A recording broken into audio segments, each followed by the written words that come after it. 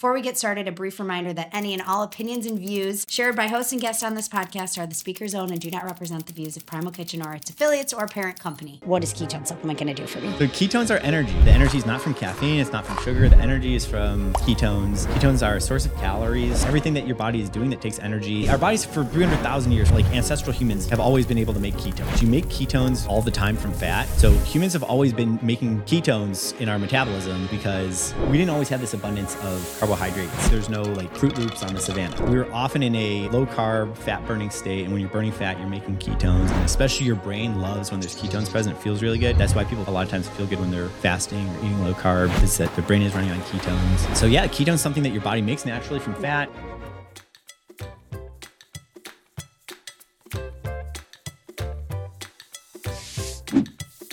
Hey everyone, I'm here with my friend Michael Brandt from Chicago. We just learned we're like old neighbors. He is the founder of Ketone IQ, and I'm so excited. So fill us in. How did you get into this Ketone IQ thing? Give us the background. Morgan, it's awesome to be here. It's awesome to meet with another Midwesterner transplant to California. I love it. We got to stick together. Yeah. Keep it grounded. Yeah. How did we get here? I studied computer science in undergrad, got really into biohacking. He studied at Stanford. He's leaving that out, but that's where he went to school. I'll drop the name for you. Anyway, okay, so you studied computer science at Stanford. That's right. Okay. And I saw that some kid a couple years ahead of me named Kevin started Instagram. I saw some kid year after me named Evan started Snapchat. I saw there was all this innovation going on the smartphone. And I was thinking, okay, well, where's the next major wave of innovation going to come? Because we have Uber, we have Snapchat, we have all these cool apps on the Airbnb, the whole thing. It's all happening. Yeah, it's all happening, and that platform seems relatively like mature, tapped out. Like, I'm sure there'll be further innovations there, but I saw that there's this growing segment of people that were myself included. Like, I was ordering continuous glucose monitors off of like weird parts of the internet because it wasn't like cool yet. This was like 10 years ago. Like, there was no levels. Yeah, I did like finger prick myself, where you had to like put it in the blood on the little drop of the thing and put it in the monitor. And exactly. That's like a big commitment. Yeah. And I did a 7-day fast with my co-founder in our community. I started a fasting group with my co-founder. I actually got up to 100,000 members online. We were very early on like intermittent fasting, biohacking, whatever you want to call the general movement around like quantified self. I don't think that those words really apply anymore because it's like crossed into the mainstream where like, I don't know, my aunt wears a Fitbit. Do you call her a biohacker or just like a person that is healthy, right? Yeah. So what I saw a decade ago was that the human body was emerging as this really exciting platform for innovation where people were putting sensors like on and in their body, measuring their footsteps, measuring their glucose levels, measuring their sleep score. And I was like, this is, to me, clearly going to take off. That your body is like amazing piece of technology and we are just barely beginning to understand it. So, okay, if we can take as a premise that the human body is an interesting system and there's a lot of innovation going on, like what are the most important primitives in that system? And I saw, okay, well, when I'm fasting, what am I doing all the time? I'm measuring my ketone levels. If I'm doing a low carb diet, I'm measuring my ketone levels. If I'm running around, I started getting into endurance sports, marathoning. Okay, when your body's running low on fuel, you start making ketones from fat. And so the word ketone kept coming up, and I experienced firsthand, people feel really good. Like they feel sharp when they're fasted or low carb and due large part to the ketone. And I asked the like dumb/smart question of like, well, if ketones feel so good, why can't you go to the store and just buy 10 grams of ketones? Right. Because that's what's driving people feeling like this mental clarity, this sharpness. Yeah. Why isn't that just available? Why do you have to like fast for 2 days? Or why do you have to like do a super restrictive diet to get your ketones up? Or like if you are doing those things, can there be something that like helps you to extend your intermittent fasting window? And then in 2019, I got a $6 million contract with the Department of Defense to develop exogenous ketones, research them. And we did a ton of research. Basically, the biggest project that had ever been done, the biggest research project that had ever been done on exogenous ketones and how they work for physically, cognitively demanding missions, and saw some really interesting. Okay, but so back up. You're just like, oh, so I just got this $6 million contract. Like, what does that even mean? Like, talk me through that. The U.S. Like, you go put a grant out to study it, or like, how does this come about? How does this even come about? The U.S. government has different pools of money for small business innovation research. The DoD is interested, obviously, in a lot of like infrastructure, body armor, tanks, AI, drones, that kind of stuff. There's also money around there at the time was money around nutrition, and especially around exogenous ketones was really interesting as a field of exploration because it costs $1 million to train a Navy SEAL. And if you can expand their active service, or if you can make them more effective while they're in service on just like a human level, like put the like guns and body armor aside, like if you can make someone just like more sharp and effective and like more longevity in the force, that's worth something. And the early science on ketones is really interesting, that like they're more efficient. They don't use ketones don't use much oxygen to turn into ATP, cellular energy. Okay. So that started being really interesting for these like low oxygen, like altitude fighter pilot groups. There started being a lot of like interest around it. And we came in and said, okay, well, if the DoD has these pools of money, and I was interested in it along with my co-founder, we were just interested in ketones. Like we had that kind of entrepreneurial question. And then we were like, okay, well, what if we could make 100,000 of these? Like, what if we could just like get it off the ground, be the first to make like commercialize pure ketone drink?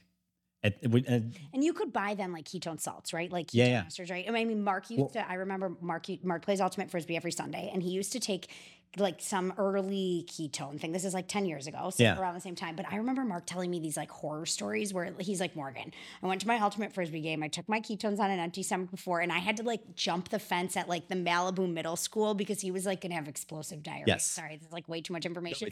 But he would like give me these ketone ester stories on Mondays. And I'm like, I don't know, Mark, like, I don't think I'm going to be like jumping on this ketone ester bandwagon. Yeah. But he said he would feel great. But so that was what you could get then, but it was, give me the lowdown. What's the difference? This is a great story. Actually, I'm glad you did share it, because like that is a real challenge in the space. So we launched the world's first ketone ester. Okay. And the ketone ester generally was an improvement around. Were you the one sending those things to Mark 10 years ago? Probably.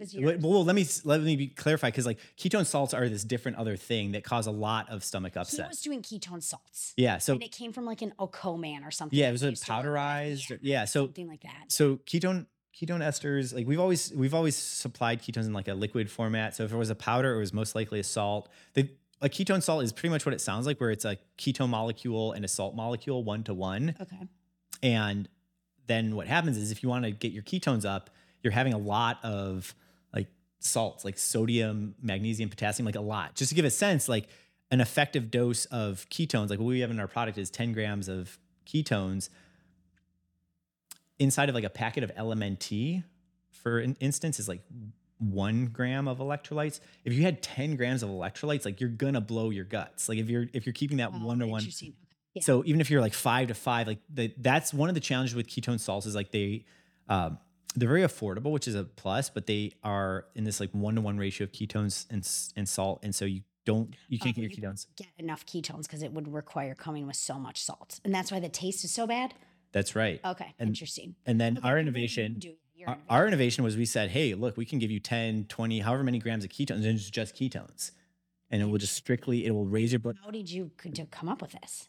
Like, what did you do? Are you making it yourself? We have like, no man is an island, right? Like definitely standing on the shoulder of giants. I think as an entrepreneur, you can appreciate, like, you're always like wrapping together. You're like getting part of this ingredient from here, and then you take it over there and you run this process on it, and you glue it all together. So I don't own like a $200 million like chemical manufacturing facility, but a lot of novelty in how we pulled it together. We convinced some people to make the people who had the capacity to do it. We like convinced them to make it at scale, things like that. To get it together, we financed it, figured out how to like make this proof of concept. We were the first to ever. There'd been some like ketone esters at like small scale, kind of lab bench scale. Like someone had made it in a lab once, and it cost like $20,000. We were the first to make it. It wasn't as affordable as it is today. Now it's $5 a shot. It was like $30, $35. But we were the first to ever bring it to like that. At least like $30, $35. It wasn't mainstream yet, but it wasn't. You could test it, you could get feedback, you could, So we could test the feedback. We could get a DoD contract. It made sense for like Navy SEALs and like pro tour. Yeah, like super high performance people. Yeah, like the Tour de France riders and stuff. Okay. It wasn't like a real business, but it was cool. It was like science fair project mode. Got to go to some like military bases that like you can't find on Google Maps, like some stuff that doesn't exist out there. And then after a few years of that, we're innovating always on like the supply chain and the formula, and got it down to a spot where able to Could take it deliver. mass. Yeah. Yeah. Okay. So for people listening who have like no idea what we're talking about, like what is ketone supplement going to do for me? Yeah. That's a great, we should start there. Yeah, we should. But they got a good background now. Yeah.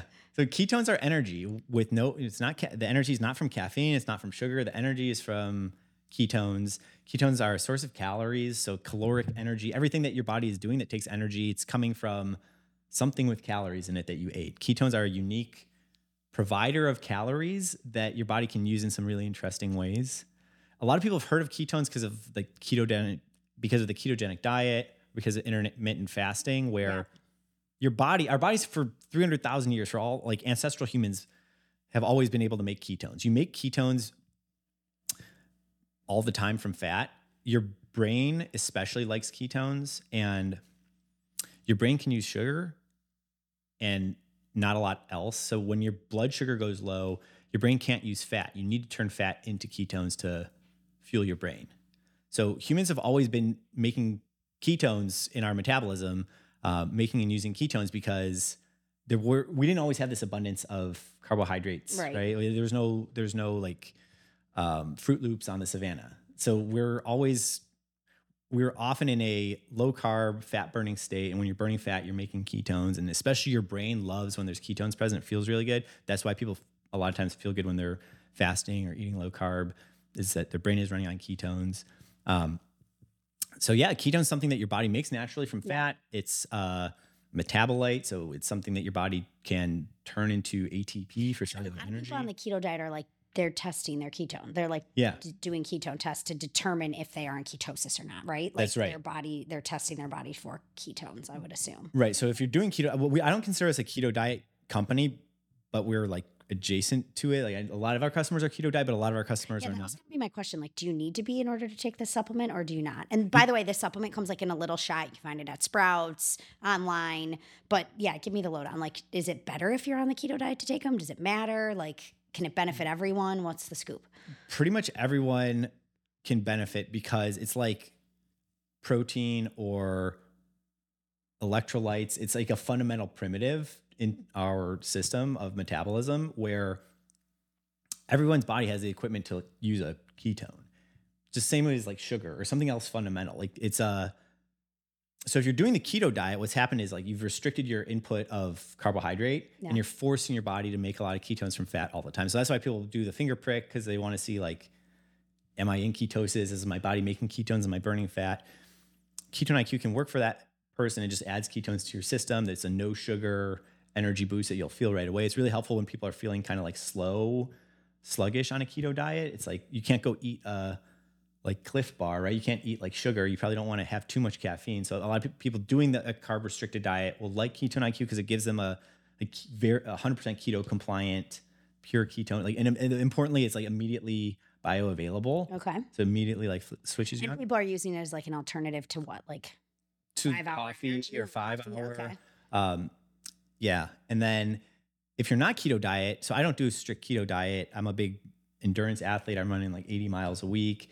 And so I have mixed diet. I try not to let my blood sugar spike too much. I'll have like more fibrous carbohydrates, all that good like primal stuff. Like if I'm gonna eat, I'm not afraid of fruits or something. I stay away from like Gushers and Skittles, but I have carbohydrates in my diet, and I also have a lot of ketone IQ, and it stacks. Like if you're not doing a keto diet, if you were to drink an exogenous ketone, it's just another fuel, and it's at like the top. It'll be the top of the stack. When your body has ketones present, that'll be the first thing that you metabolize. So if I go on a bike ride and I have like goo shot and ketone IQ, my body will just be burning both. Interesting. And it's interesting because they go through different pathways. So like that's why a lot of athletes have gotten into it who are not necessarily keto diet. Like when I was saying earlier, like the Navy SEALs and the Pro Tour bike riders. What other athletes are into it? Give me the scoop. Yeah, so a lot. So Jake Paul has gotten into it. Who's Jake Paul? Jake Paul is a boxer, big YouTuber, and probably like top 3 maybe one of the most But famous. he's not dating Taylor Swift, so the 39-year-old moms don't know who he is. Okay, but some dudes listening know who he is. Yeah. Okay, got it. And he heard about it because Conor McGregor was using it. Who I don't know if you've heard of. And is this another fighter of some Pretty, sort? yeah, Okay. like Yeah, pretty sounds familiar. globally famous fighter. Yeah, like super famous person that I don't know. Okay. Yeah. Joe Montana is an investor in our business. You've heard of Joe Montana? We know Joe Montana. Joe Montana, Okay. yeah, of course. And yeah, a lot of athletes started using it because they saw just that mental switched on factor where like they don't have to do this restricted diet and they're able to just feel like dialed in. It's this weird thing. It's like ketones, technically all parts of your body use it. If you're on a bike, like your quads are using fuel, they can use ketones, but it really is this like mental thing where people feel like on their in the ninth inning, they're more switched on. And then that started to like bend towards like the workplace, like knowledge work, where people just feel like, oh, well, why am I slamming like Red Bull at 4 p.m.? I'm not going to sleep that well. Like, oh, this is interesting. It's ketone IQ. It feels kind of like this like low dose Adderall kind of feeling, a runner's high kind of feeling, but I don't have to, it's not going to keep me up all night. It's not You're full not of sugar. the consequences of that like later. Yeah. And you can take it like before bed even, right? Yeah. Because it doesn't interfere with your sleep. It's just like a fuel. It like it helps your body to, do whatever it needs to do. So when you're at that point in your circadian rhythm where you're like recovering, it'll just help you recover better. Sleep better? Yeah. So this is something we've seen too with like, there's a study with cyclists where there were two groups that were doing intense training for 3 weeks. It was meant to like mimic the Tour de France. And there's a ketone group and a not ketone group. And they were both allowed to eat like ad libitum as much as they'd like. And the ketone group was having ketones 3 times a day. And the ketone group after 3 weeks was doing significantly better on their time trials. At the final time trial, they were doing 15% better. And they were having it 3 times a day, including right before bedtime. So it wasn't disrupting their sleep, and it was adding to it was accelerating their recovery. Because when you're recovering, like that takes energy too, right? Like if you exercise hard this morning, like your body right now is using energy to recover from that workout, and ketones seem to accelerate that process when you have them present. So the science around ketones is super interesting. Like I always think about it. There's like 20 studies that have been done, and there's like 200 studies left to do. It's very exciting. I read one of the best books I read this year is First and Thirst, the Gatorade book. How like Gatorade made electrolytes a thing in 1965 with the Florida Gators. They're like, like sweat seems to taste not just like water. There seems to be salt. So like what if we also replenish the salt? And here we are, 50 years later, and people are still like innovating around electrolytes. Like, how do we make something that works better? Can we make it more personalized? Can we do this? So I feel like we're, 5 years into the ketone world, and more if you go into the deep science, less if you go into when it's been like, available. Like we just launched in Sprouts this year. So we're very early in the like ketone world. It's very exciting. It's very exciting. It's like super cool because you've taken something that like Mark's like a high performer, right? Like you got people like that who were like dabbling in this 10 years ago, but you've made it available, accessible, and like digestible for the masses because that was, it's very cool. I'm impressed. So you talked about running and nutrition. Like give me a little bit. You've done the Boston Marathon? I've done the Boston Marathon.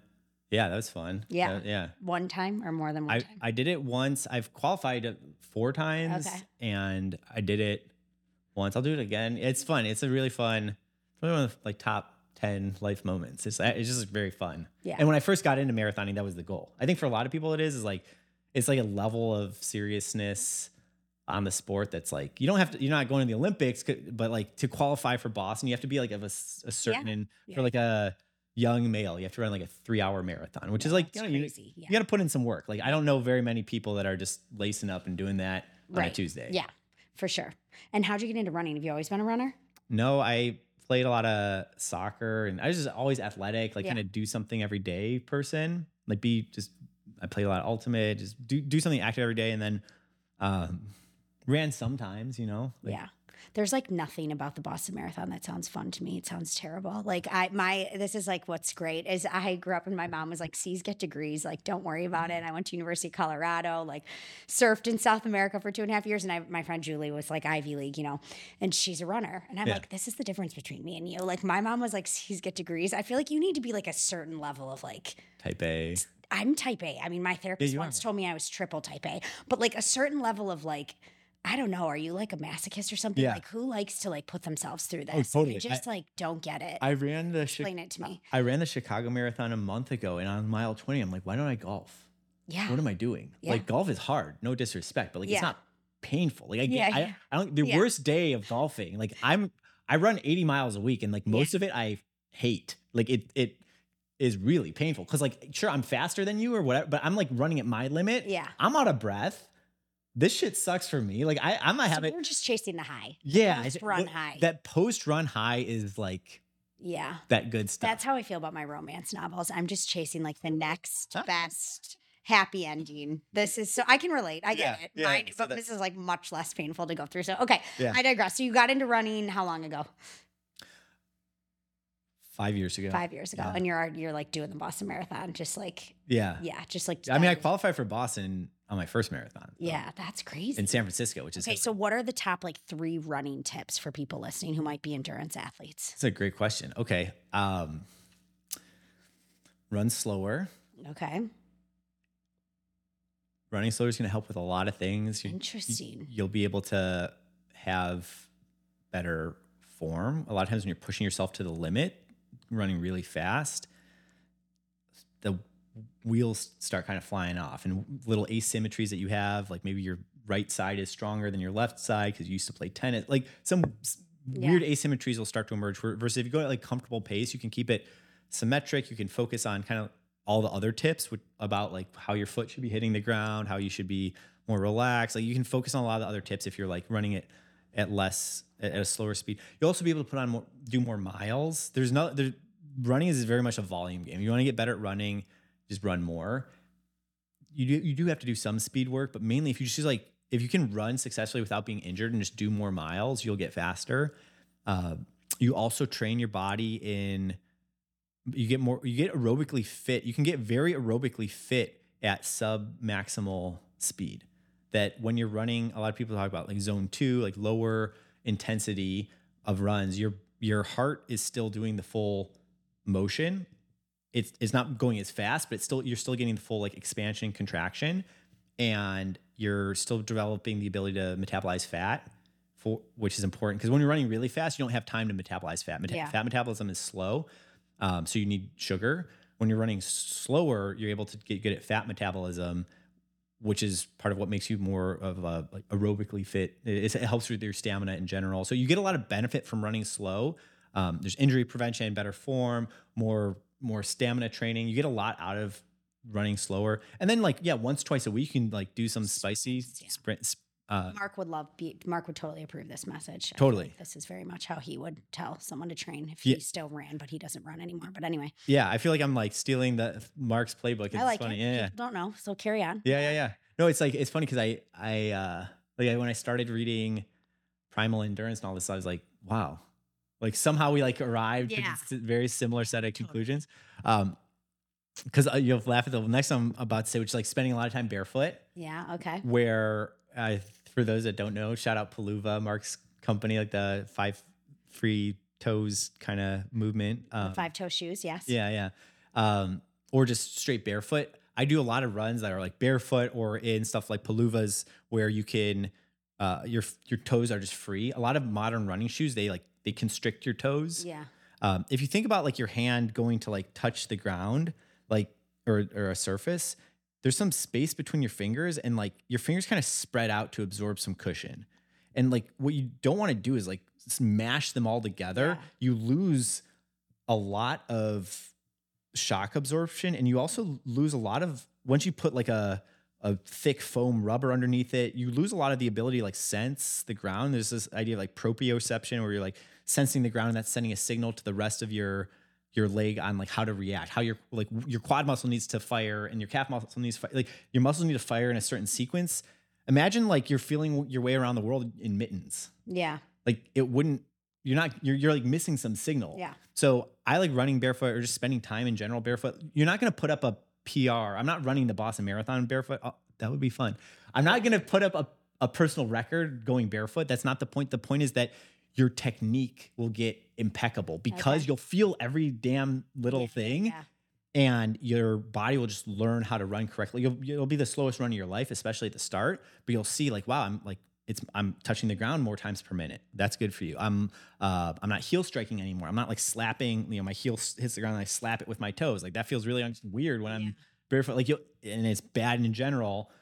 And if you do that while barefoot, and then you lace up a pair of shoes after doing that for, working that into your runs once, twice a week. Then when you wear normal shoes, your form you'll inherit that benefit that you got from the barefoot training. So yeah, that's a couple. I mean, I can go all day. It. Like okay, talk to me about nutrition. Nutrition. And also though, I have one last running question for you. So did you just were you in shape when you picked up running seriously or no? I will give a sense. Like my first half marathon, I ran 1:45, half marathon. So people can do the math. Like if you took that out to a full marathon, I mean, you multiply that by 2, you get 3:30. But I was dead at the end of that, so that probably would have been like more like a 4-hour marathon level. So I don't know, like not terrible, not super fit. Okay, got it. Okay, I was just curious. I was just a huge nerd about it, basically. Yeah, like I don't think I have like a crazy genetic advantage. I wasn't super fit. I just was like started tracking everything. Like this is a common theme for you. Yeah. Yeah. Okay. Yeah. Just big nerd ball energy on it and all. Like tracking my cadence, tracking my heart rate, I do a lot of runs where like I'll run as fast as I can without letting my heart rate go above a certain level. So once it starts to go up, you just slow down. You just slow down. And then the exercise is like, it's very mental because like how fast can I go while keeping my heart rate low? So a lot of. Do you wear an Oura ring? You have one on? No. I actually like lost it a week ago. I almost always have it though. What's I love my your Oura heart ring. rate variability like it? I'm just curious if you know. It's like 80. Oh God, I'm so jealous. Well, it's terrible. Why? I don't know. I swear this is like a thing. Maybe because I've had 3 babies in 5 years and I'm just like fried. You seem chill. But I know it's like. But then I don't know. I'm in this heart rate variability journey. I'm trying to figure it out, but I'm not sure what's going on. I mean, I play tennis like. Live ball tennis, you're just basically running the entire time for like 6 hours a week. So it's not like I'm lacking physical. Yeah, I'm not. I mean, I just started lifting again. So I don't know, but I think it's probably more like maybe a sign of my mental health. Who knows? Yeah. But it's starting to creep up. Once I stopped breastfeeding at night, it started to creep up again. So that's good. We'll see. Yeah. But anyway. Yeah, you want higher. Higher is better. Because the thinking on it is that your body's meant to vary the heart rate in response to what's going on. Responsive for you, where you just always, Yeah. I know. I'm bummed about it. But anyway, okay, talk to me about nutrition. So since I'm assuming you approach nutrition the same way as running, like very research-based, well thought out, like give me your thoughts. Yeah. So a lot of it for me is around running, but just in general, a couple big pointers, right? Is like, you need fuel in your life, but you don't want to be taking like giant boluses of like sugar all the time. You want to be, what you want to avoid is like these big spikes in blood sugar. Like if you have Skittles, like your blood sugar will spike like massively. I just saw Dr. Casey. Do you know her from Levels? Yeah, Casey's a good friend. Yeah. And she was saying just recently. Like the Skittles are actually the worst. Worst thing in all their data of tracking. She's like the founder of Levels. She's awesome. She's amazing. You got to follow Casey. Yeah, she was on the podcast too. I had lunch with her a few weeks ago, but she said Skittles were the thing that showed the worst in all of their data. So what's interesting is like Skittles has, a lot of sugar in it. It has like, let's just make up a number. Say you have 200 calories of sugar from Skittles. It's not the fact that you had 200 calories that's the inherent problem. It's the way that those calories hit your system and it's a very steep spike. If I was to eat those same calories of Skittles and drink Ketone IQ, do you think my spike would be lower? Your spike would probably be the same. You would just also have ketones in your system. Okay. It might be a little bit lower. It might be higher though, because you're like metabolizing the ketones instead of the sugar. Interesting. I don't think, I was just curious. Yeah, that's one thing I'm not going to, like ketones don't like magically It's not a metabolic. Well, they don't undo like a bunch of sugar you just ate. Got it. Like it doesn't work. Okay. That way. You'll just have like you have a donut and some ketone IQ. Like You just had a donut and ketone IQ. Yeah. What I would say is like if you have the ketone, if you're hungry for a donut, you have ketone IQ, then it'll likely curve instead. Yeah. That it can curve your cravings. Right. It can take away some hunger. Right. Yeah. Okay.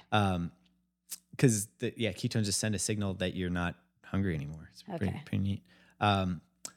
So I would have it in that order. So this is like a natural, I'm going to say something that you're going to be like, oh God, here we go. But it sounds like I could like curb my appetite like Ozempic, but in a natural way with no bad side effects. I would say it's a lot better than Ozempic. Yeah. I have a lot of thoughts on Ozempic, but anyway, carry on about your diet. Yeah. So you want to avoid these like giant spikes in blood sugar.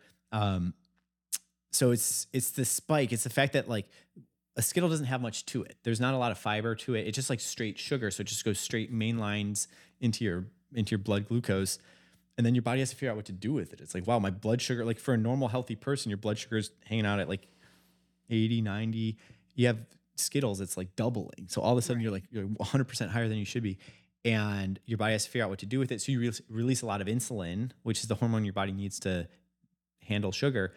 And then if you're young and healthy, like the insulin will work. It'll like process the sugar. You'll either use it right away, or you'll like pack it, you'll like store it into glycogen, which is like sugar storage, or you'll turn it into fat. Like the insulin will work. The issue is that if over years and years, insulin will stop working. And that's where you get type 2 diabetes. Yeah. That's where you get Alzheimer's. That a lot of like major cardiovascular diseases, neurodegenerative diseases are due to our inability, like the ineffectiveness of insulin over time. When you have too much of these spikes of sugar, it's like listening to loud music, right? Like you can do it once or twice or do it here and there, but like if you do it habitually, if you're always listening to loud headphones for like decades, you're going to get hearing loss. So you don't want to like over spike your insulin, your blood sugar, insulin. But okay, if you're a competitive athlete, you need to eat a lot of fuel. Like you got to eat. I eat like 3,000 calories a day. I'm like I weigh like 140 pounds. Like I'm eating a lot, but I'm thinking about, okay, well, if I'm going to have, in the Skittles analogy, if I'm going to have 200 calories, I don't want it from Skittles. I want it from something that's like delivers energy, but in a slower way. Yeah. And that's where like, so what's your daily diet like? Okay. I have a lot of fruit. I have a lot of oatmeal, and I go for like the steel cut, like higher fiber. I think instant oatmeal is a joke, because what they've done to make it instant is they've basically taken all the reason that you want oatmeal is that it's high fiber and like slow digesting, that you can have 200 calories and it's slow. Anyway, so usually I'll have like oatmeal with protein powder, like grass-fed protein powder, first thing in the day. Just get some like protein and low glycemic carbohydrates going. Have some coffee, have a shot of ketone IQ, go for a run, come back. I always have like a giant smoothie with yogurt. Big believer in probiotics. Gut health, massively important. I think just eat fermented without thinking too hard about it. Like you can definitely go down rabbit holes and get more sophisticated. But I just whenever there's like kimchi, just load up on it. Whenever there's like sauerkraut, yogurt, load up on it. So I always have a lot of yogurt in my smoothie, and then fruits, veggies, more protein powder, some almonds. Just drink on that, and then for lunch, like typical lunch for me, like I'll have Chipotle, like just whole food, real food ingredients in there. Like, are you getting a burrito or are you getting a salad, like a bowl or something? I usually get the bowl, with like half rice, and then like load it up with everything. Get just everything, all the. Are you at Chipotle like every day? Like most of, Really? Chipotle's probably my favorite. You know what it just reminded me of? My shout out to my friend Liz from high school. Her sister, I worked for her after college, and she like lost all this weight. She was running this backpack company in the suburbs of Chicago. She ate a Chipotle bowl like every day for lunch. And lost weight. Every single day. Yeah. I secretly think Chipotle is like the unofficial meal of entrepreneurs and like hustlers, because I definitely saw it in like, I don't know, it's kind of Silicon Valley, San Francisco circles, where like it's this sweet spot where even like people who are like multi-millionaire, successful, exited founders, they still go to Chipotle all the time, because it hits this like sweet spot of it's like convenient. It's like convenient, healthy, quick, good. It's everywhere. Good. You don't have to think that hard. Oh, I'm in like Austin, Texas, and New York. Maybe in Austin you get some real like actual Tex-Mex, but like if you're like in any other city, it's like, okay, where do I go? Like I'm in town for like a couple days, and I want something like there's a difference if you're trying to like go and have like a fun meal versus like, yo, it's Tuesday and I need just lunch. need I need calories. Yeah.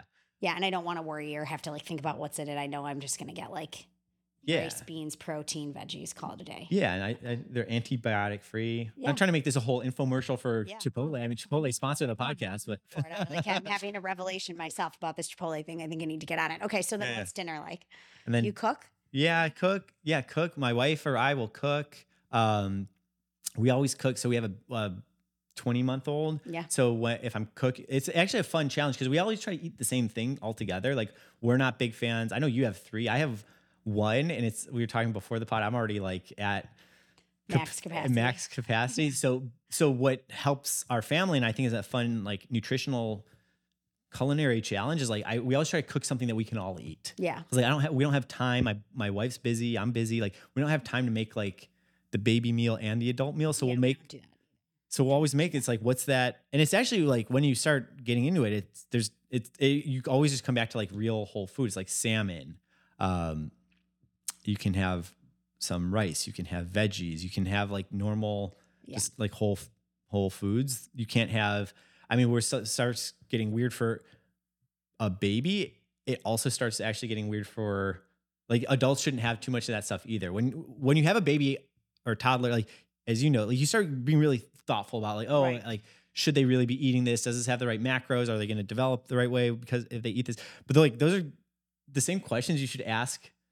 Yeah. For Like adult we do diet stuff when we're pregnant and it's like, well, geez, I mean, if you shouldn't use that skincare pregnant, like maybe you just shouldn't use that skincare period. Yeah. You took the words out of my mouth. Yeah. Like sunscreen, like I want, like this was really bad for me when I was pregnant, but now that I had the baby, I think I'm going to go back to my like sulfate loaded, like shampoo and stuff. Yeah. No, it's true. Yeah. That's so funny. I've been into this since before wife and kids and everyone. I was probably like the only transition. Yeah. Anyway. No, I was probably the only like bachelor dude just like rocking like baby sunscreen for no reason. Me too. I wanted to launch a sunscreen company like 15 years ago in my 20s. Yeah. I got talked out of it. But yeah, I've been like buying Badger for how long? Because you got to like have zinc titanium dioxide only as the active ingredient. People are always like, is this good? I'm like, no, it has avobenzone in it. No, it has oxybenzone in it. Like, no, you don't want to put that on your skin or your kid's skin. This is the other thing they tell parents. We're totally on a tangent here, but that you can't use sunscreen on your baby before 1. I don't know if you've heard this, but like this is a thing, right?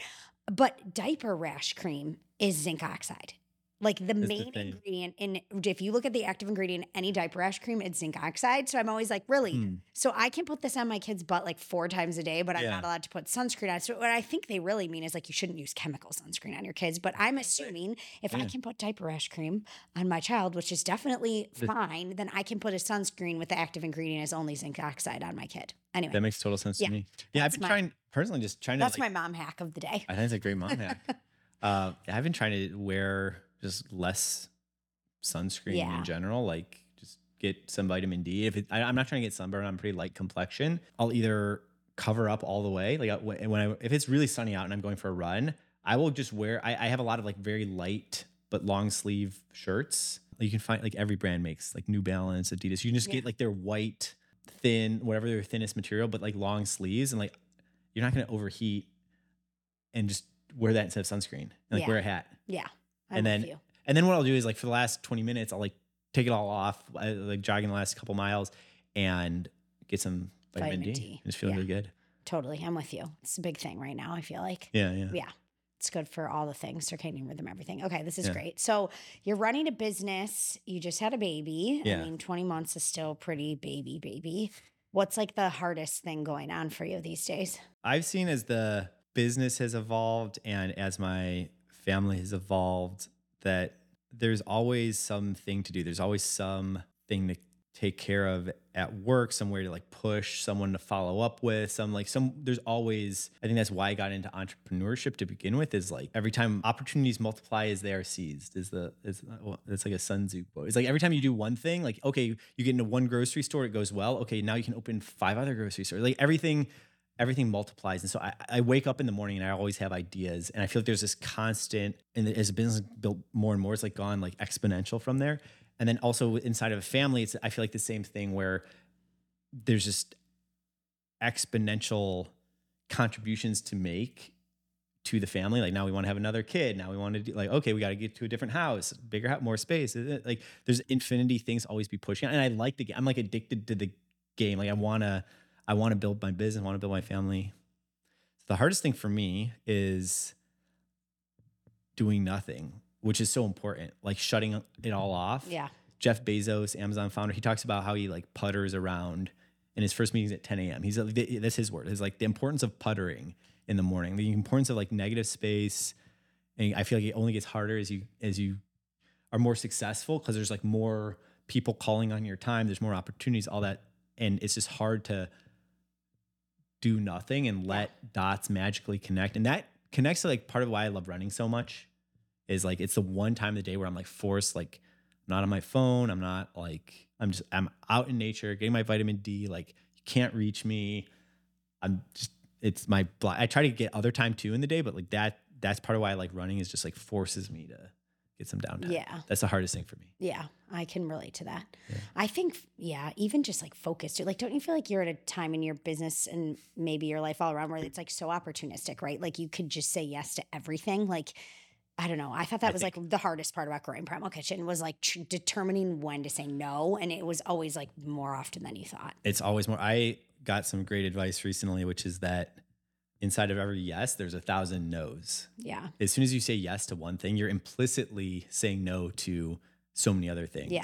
So I think when if you're a recovering like people pleaser, like if you have a hard time saying no to people, just know that every time you're saying yes, like there's a lot of no's because you're going to go and do that thing. Like if you say you're going to marathon train with your friend or you're going to start a company with your friend or whatever, like by saying yes to that, there's a lot, if you're going to do that in earnest, there's a lot of stuff you just said no to. Yeah. And so the next time before you say yes to something, like go through in your mind, like what is on the chopping block? There's only 24 hours in the day, right? Everyone has 24 hours in the day. The most successful entrepreneur, Michael Jordan, president of the United States, everyone has 24 hours in the day.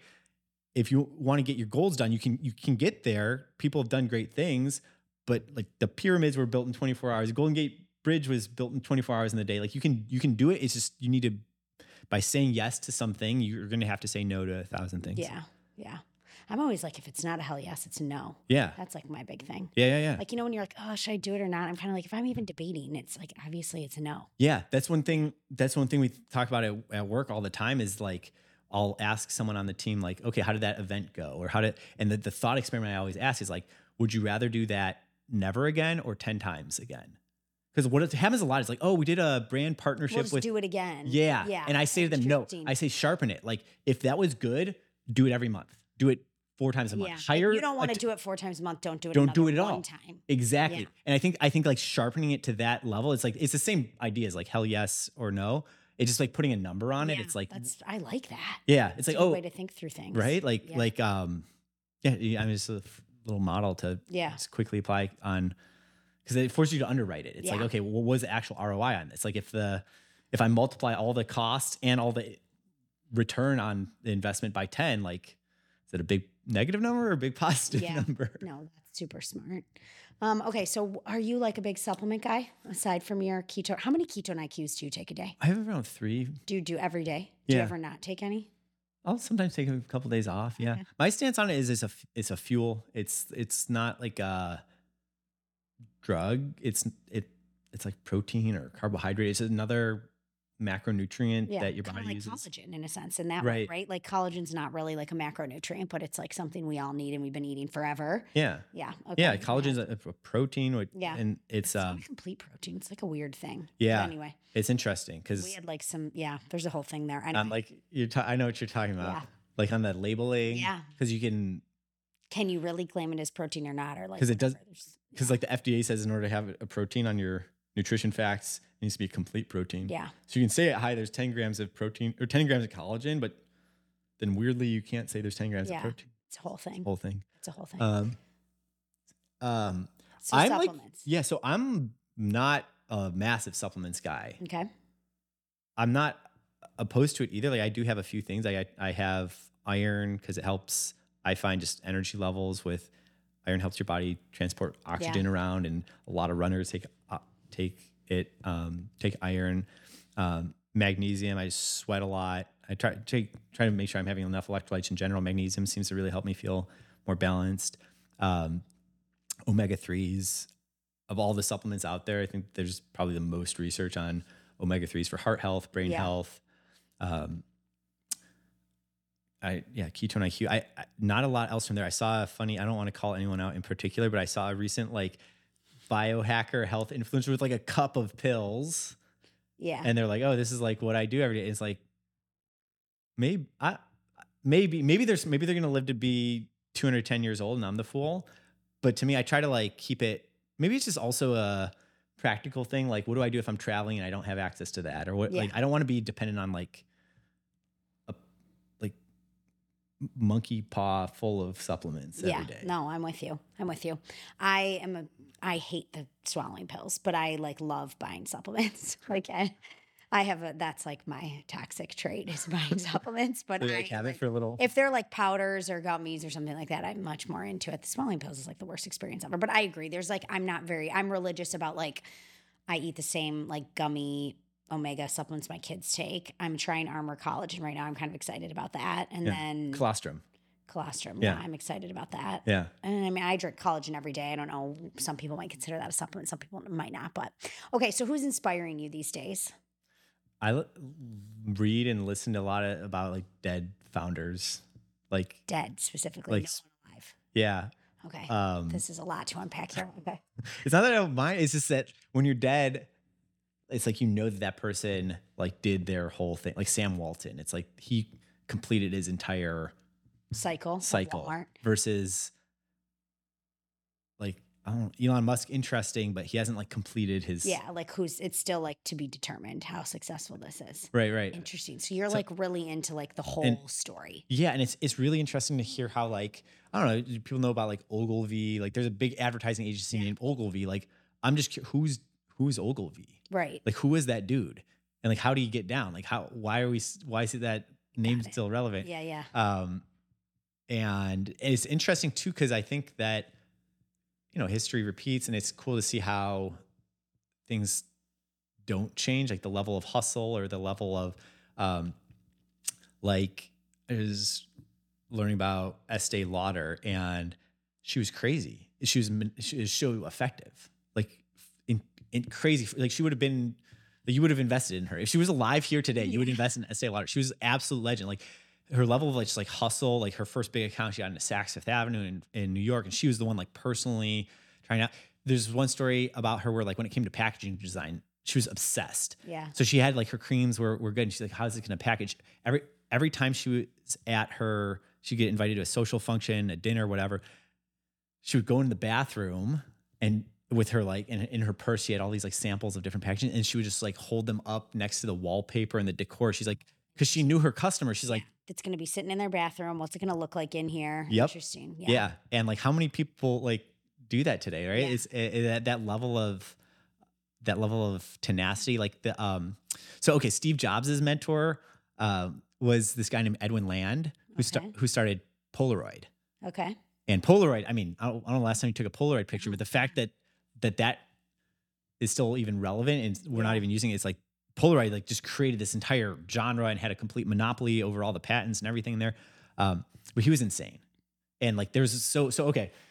On the Polaroid technology, I'm just obsessed with entrepreneurship. We can bring it back. No, this is great. I'm loving this. I'll share one story about Edwin Land, where the Polaroid film, it develops instantly, as we all know. There's certain colors that it develops better, like yellows and reds develop like more precisely. So when he was launching their big Polaroid launch for the first time ever, he realized kind of late, he's like, oh man, we got to have like stuff in the room. It was like this big banquet. He's like, we got to have like stuff in the room that's going to really look good on these Polaroids. So he got it in his mind, he needed like fresh tulips that were yellow and red. And he had to get them and this was like 70 years ago. There's no internet. He figured out a way to get like fresh tulips from Holland, like overnighted or like whatever on the fastest boat over, so you could have like yellow and red tulips. That's crazy. So, yeah, it's crazy. And it's interesting because when you hear like in modern day, it's like if you're a founder, entrepreneur, just whatever, hardworking person, like if you think there's some like insane thing that you could do that would get you an incremental extra inch and you're not sure if you should do it, you should totally do it. I like that. You should totally do Yeah, it. Like okay. fight for every inch. Yeah. Yeah. That's great. And So dead founders, that's your thing. I like dead Okay. founders. What else? Anyone alive you're into? What podcast were you listening to on the way over here? I've been listening to a lot of How I Built This. I guess I guess those are alive founders sometimes. There's another podcast that's called Founders, where there's like a lot of like discussion around dead founders. And I listen to Huberman Lab a ton. Yeah. Those are probably top 3 of overall listens. How I Built This, Founders, and Huberman Lab. Yeah.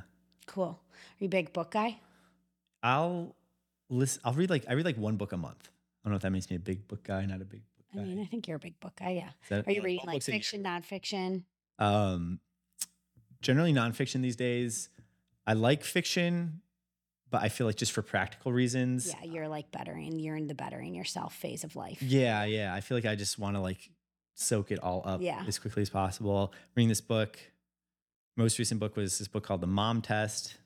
It's a very like businessy book about how like your mom is always lying to you about like if you say, do you like this product, or do you think that this product is a good idea? Yeah. And then it extends to like generally friends or just even human people that are compassionate, that like you should. It's basically this book of like the questions not to ask or the questions to ask if you're trying to get feedback on your product. Interesting. Because everyone's going to try to ego protect you for the most part. They'll be, oh yeah, that's a good idea. But like, it's like, oh, does my recipe app, do you think this is a good idea? It's like, yeah, I could see using that. It's like, no, you're actually never going to use this. Yeah. There's that person's just being like polite and agreeable and trying to like not ruin your day. But there's better. I was on the phone with the founder last week and she was like, what do you think? I'm like, your packaging's like terrible. I'm pulling it up on Fresh Direct and I'm like, your competitor looks way more premium than you and their price is better than you. Like and she's like, oh my God, I'm dying right now. She's like, nobody tells me this. And I'm like, yeah, because it's true. Like, yeah. So if you want someone who's not the mom test, you can call me. I'm from Chicago. I'll give it to you straight. Hell yeah. Okay. We need more you in the world. Yeah. Yeah, but I can see that. Yeah, that's a problem. It's little things like you almost want to put your pitch away. Like you want to understand what someone's problem is. What are they doing to currently solve it? How much does that solution currently cost? Yeah. Like things like that, where you might think you're solving a problem that is valuable, but like it's like someone will complain about something at work, but it's like, well, what are you doing to solve it? And it's like, it's actually not that big of a deal. Like we hire someone for minimum wage who just clicks on a thing every Tuesday. Yeah. Fine. I wish they didn't have to click on it, but it's not a massive cost, right? So it's like so if someone can have like a minimum wage virtual assistant like click on something on Tuesday to solve that problem, you're not going to be able to sell them like an enterprise software solution that's $10,000 a month, right? No matter how elegant and cool, it's like just the personal click, like it's just back to the basics. Yeah. I'm a big back to the basics person. Yeah. It's just like some of the stuff, it's like common sense. Why have we overcomplicated this stuff so much? Even food, I'm like, oh my God, everyone's like technology and food. And I'm like, food doesn't have a technology problem. Like last time I checked, technology was the problem. We don't need technology to step in and solve the problem. It's like too much technology. Like you got to have, like you started like hydrogenating vegetable oils and or even just like mixing up a Impossible Burger. I mean, how much technology went into that? I mean, sorry, I don't know how you feel on the Franken food fake meat thing, but I'm just like, really? No, how can we think this is better for? I'm not even buying it's better for the planet. I'm like manufacturing all these ingredients, shipping them to a co-man. There's more ingredients than dog food in these fake meat burgers. I don't even know if you would feed that to your dog. Your dog might walk away. I wouldn't feed it to my dog, but yeah, I mean, like I can't even. I agree. I think I agree with Lindy. I like people been eating meat for a super long time. I'm pro meat. Yeah, I'm with you. It's so controversial. I know it's weird to say, but I think there's been like the pendulum's kind of like swung out back to like I think people realize like oat milk, like not like how do you milk an oat? Like and it's just a lot of sugar. Yeah, it's like what was broken with whole milk already. Like people have been drinking that for a long time. Yeah. If you have a dietary reaction to it, allergic reaction, like totally, like put it down. Like if it doesn't agree with you, if you do an elimination diet and you find you feel better, like 1,000%. Like I'm not trying to force whole milk, but like I don't think it's like broken. I think whole milk is like a whole food. A whole food. Like it's succeeded the test of time. Whole milk, eggs, steak, like these are like if you're thinking about it like technology wise, like those they've lasted forever. Like it was not going to work, like it would have somehow, we would know already. yeah, like there's a reason you don't eat like grass or something, right? Like Right. that didn't work for us. Yeah. Okay, this is something I think a lot about, right? Because we have a very like innovative food technology business. Like my business, like we Right. make a ketone. So it's something I think a lot about. It's like, well, like how do I square the circle here? And the way I come to it is that, well, humans have always like used ketones. Like ancient humans actually were like in ketosis more. Yeah. Because they didn't have so much carbohydrates. So like the Lindy thing, like What's the Lindy thing? Lindy is the idea is that like something that's, if you want to know how long something will continue to be around, look at how long it's already been around.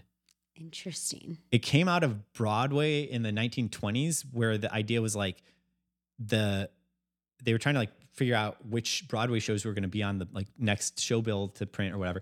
And like the most likely ones to continue to be around are the ones that have been around for 4 years. Interesting. Okay. Like what's going to be around in 4 years from now? It's probably what's been around for the past 4 years. right. If you had to take a bet, like what movie are people going to talk about in 10 years? Is it going to be Titanic or is it going to be a movie that came out last week? Interesting. It's probably Titanic, because Titanic has already stood like 20 years test of time. So anyway, that applies to all sorts of everything.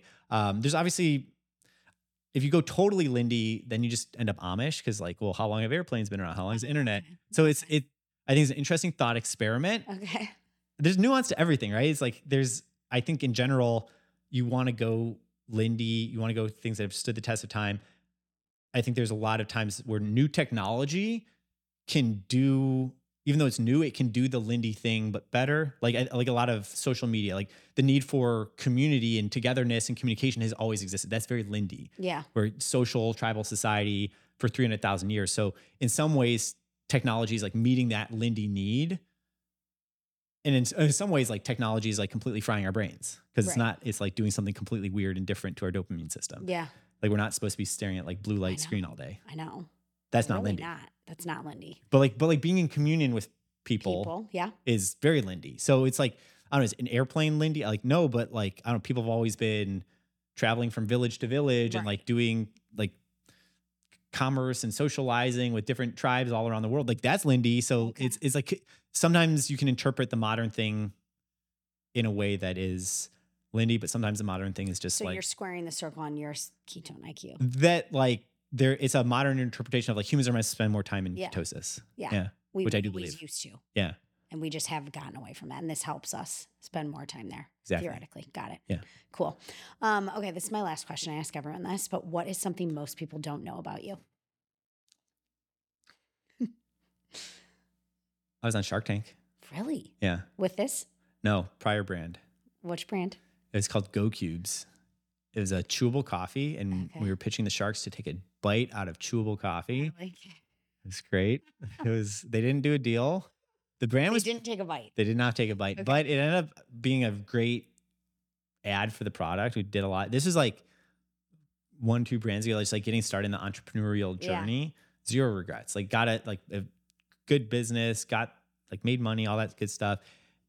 It was when I was poking around on different concepts, and then we told the whole story at the start of the podcast, but at some point I was like, okay, what's like really interesting in the human performance space? Like what's something that's like venture scale, like really big and interesting? Like Go Cubes is cool. It was like this coffee, like each cube was half a cup of coffee, tasted like coffee. It was like a gummy coffee. Yeah, cool. Got on Shark Tank with it. Had a lot of fun. I don't know. We sold like $1 million of it. It wasn't like the biggest. Then did you shut the company down? We just wound it down. We should have, in retrospect, sold it or something. Oh, it's so hard. But it's so small. It's so small. Yeah. Who's gonna buy it? I guess. No, you're not wrong. I think that's a good counterpoint. You should have just kept it and had like someone run it on Amazon and see what happened, and then get it to like 10 million and then sell it to someone. Yeah, you're smart. Yeah, I don't know. But that's like time and energy, right? Yeah. At the time, create that white space. We talked about that white space. Yeah, right? yeah. So it was time. You closed it up. There's nothing wrong with it. Close it up around. So I had a couple of things going, and like once things really started coming into focus with ketones, got this government contract, and it started getting really interesting. I was like, all right, let's like shut down everything else. And like this seems really interesting. No, see, I think you're smart. Like that's the right move. You got to focus. I see a lot of brands where like the brands that I look to for a lot of success are the ones that have like one hero product that goes to the moon. Yeah. There's a lot of different ways. I'm not saying that's the prescription, but you see a lot of, there's a certain pattern of like, hey, we figured out like I don't know, like Red Bull had one flavor for like a long, long time. Like you figure one thing out really well. And then once that's at a certain level, then you start broadening out. I think, again, I don't want this to be prescriptive because I know there's a lot of advice that would say the exact opposite, which is like, don't launch anything unless you have at least like 3 flavors of it or what. I think I just like study a lot the patterns of those companies that you invent like a flying shoe, like invent something that's like so darn good. And if it's not like good, like keep focusing on it or like find something else that is like really, really good. Cause then I don't know. I think that it works for me because I like to just like maniacally obsess over one thing. Yeah. But that works kind of for everyone. This is like advice I give a lot of people. We didn't take it at Primal Kitchen, by the way. I mean, we did in the sense. What's your hero SKU? What was mayonnaise? Mayonnaise was our first SKU in the first year in business. Is all we sold was mayonnaise, and then we launched into like all these categories after. And people gave me advice like in food you get a lot like, oh, you need 3 flavors, you need shelf presence, and we were like, nah. We actually then launched one bar, and I remember talking to David Woods, who now works for CrossFit, but he was a Rocky Mountain buyer for Whole Foods at the time, and he was like, I was like, David, we can't just go to Whole Foods with one bar, and he's like, why not? You went with one mayonnaise and it was fine, and I was like, really? And he's like, yeah, sure, we'll take it. So we did it. I mean, we since discontinued our bar line. But I will say on the focus thing, like you look at like a lot of the successful businesses who have had big exits in the food space. You've got like Vital Proteins. I mean, they still Blue Tubs. The Blue Tub. Yeah. I mean, that's all they're selling. RX Bar, I would say they're focused in the sense is like they just did bars really well, right? Like they did one thing profitably really well. They had a huge success from it. It just makes it easier to grow your business, to make decisions, and to sell your business. Yeah. And you're not like a schizophrenic founder. We were schizophrenic. But you guys did quite well. So it worked for us. It worked for you. I think it's people the other advice. It's like you got to be able to like manage your own psychology. And if you can do a brand that can do a lot of things, that's awesome. Yeah. And if you But you still have to do one thing well. I think like Steve Jobs ran Apple and then got fired by his board. And then when he came back to Apple, it had gone astray. And the first thing he did was he like canceled like 3/4 of their products. Yeah. They canceled like the Apple Newton and they had all this junk. Yeah. And then like a few years later, they launched iPod and then they launched iPhone. Like he just like brought it down to planet Earth. Like we're going to launch like a small number of really good stuff. I don't even freaking understand all our products. I want to buy a computer and this brand is trying to sell me 5 different computers. Like make it simple for me. Yeah. Like what, like, so I think it's just managing your own psychology. I think there's great examples of brands. I think a lot of apparel brands, I think it's very hard to just do one thing. I think a lot of times you have to have like 5 shirts and then, we should have some like shorts too. We should do hats. I mean, it's like the inventory on that model is just really like hard for me to swallow as an entrepreneur. Like that would suck. Yeah. Can you imagine? It's super tough. No, forget it. Yeah, no, that's the thing is we know as operators that like things get exponentially complex in food, right? For instance, like your mayonnaise supply chain manufacturing stack is completely different from your bars. Yeah. It's like, and it's a different buyer in the grocery store and it's a different everything. It's just it's double. Yeah.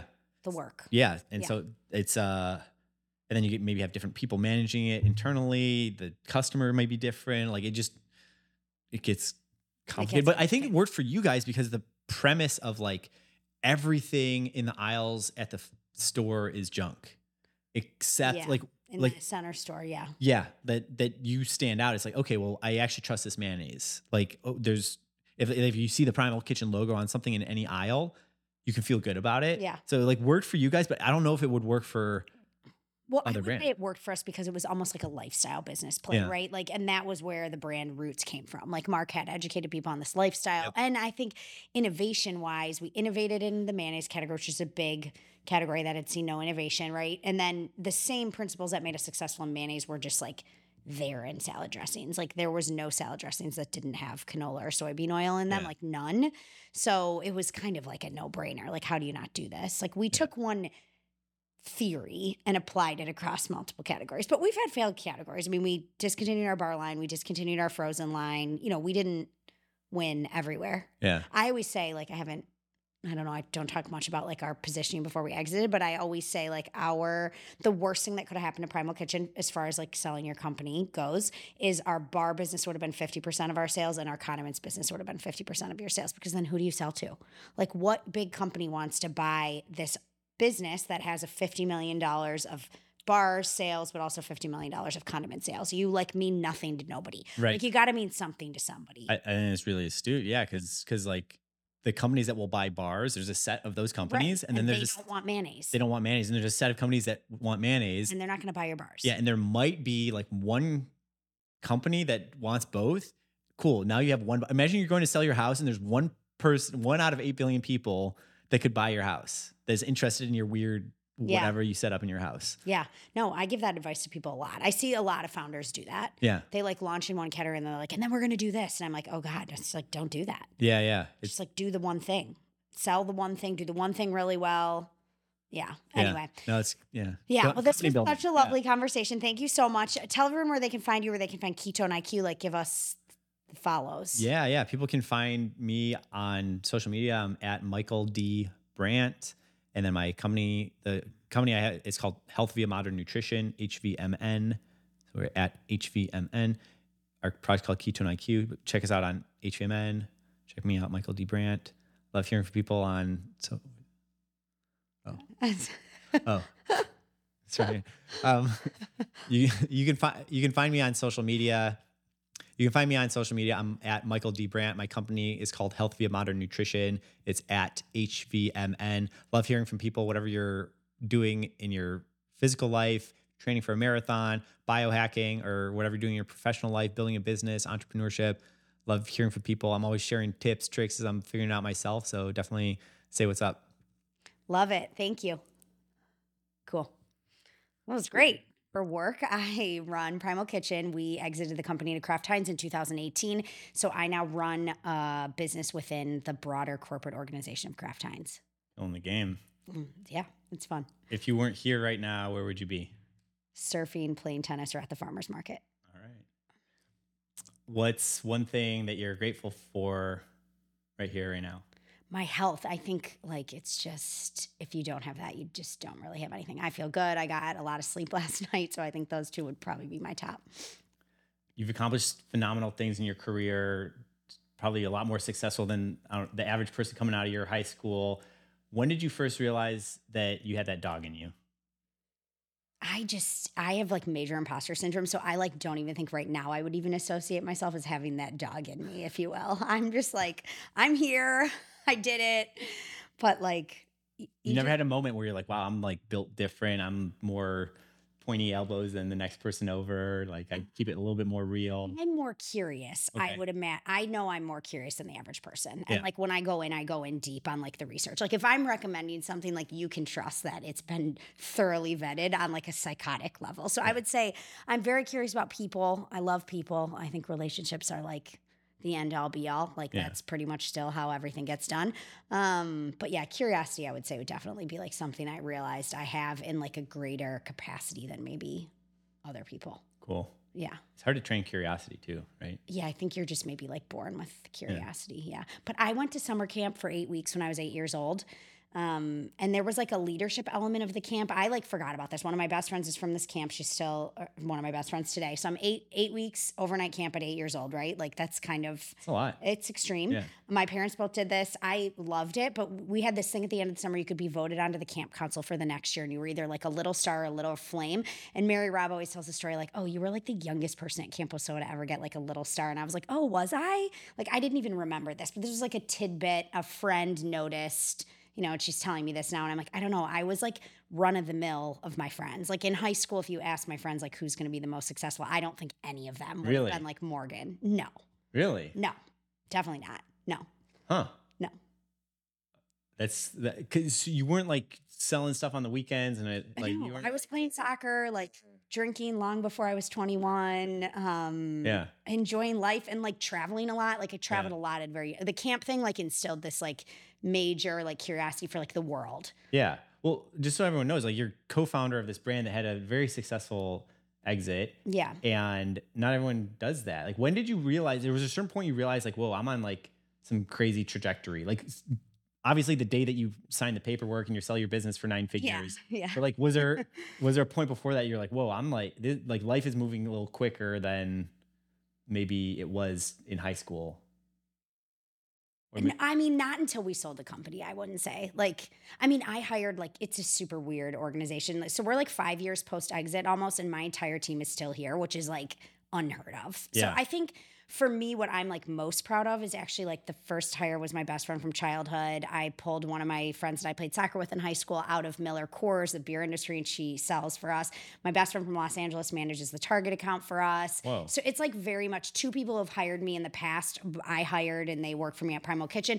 It's very much like I would say that's what I feel like maybe I did different. Like a lot of people can't work with their friends, and I have like very successfully worked with like whoa. almost only my friends. Yeah, every time you have a business problem to solve, you just figure out, you just pull the super Power Ranger, Mega Ranger together of a number. It's like people who I think you've done this too, like people who weren't like superstars in the CPG space. Like Anna, our first hire, I mean, she was working at the University of Minnesota in communications when I hired her, and she had come from a Toro, the lawnmower company before that. And she's Yeah. a total rock star. Like she's our, VP of marketing within Kraft Heinz, and Kraft Heinz looks at her as like this very innovative marketing person, but like you wouldn't have hired her based off her like resume if you didn't know her. So Yeah, we love the outsider. yeah. So, yeah. Yeah. And we've got like a whole team of people like that who are just like very independent, like Yeah. love the mission. The brand's awesome. They're like bought in and they're very like self directed. Yeah.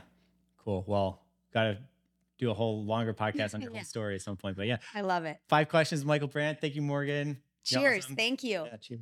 It's great.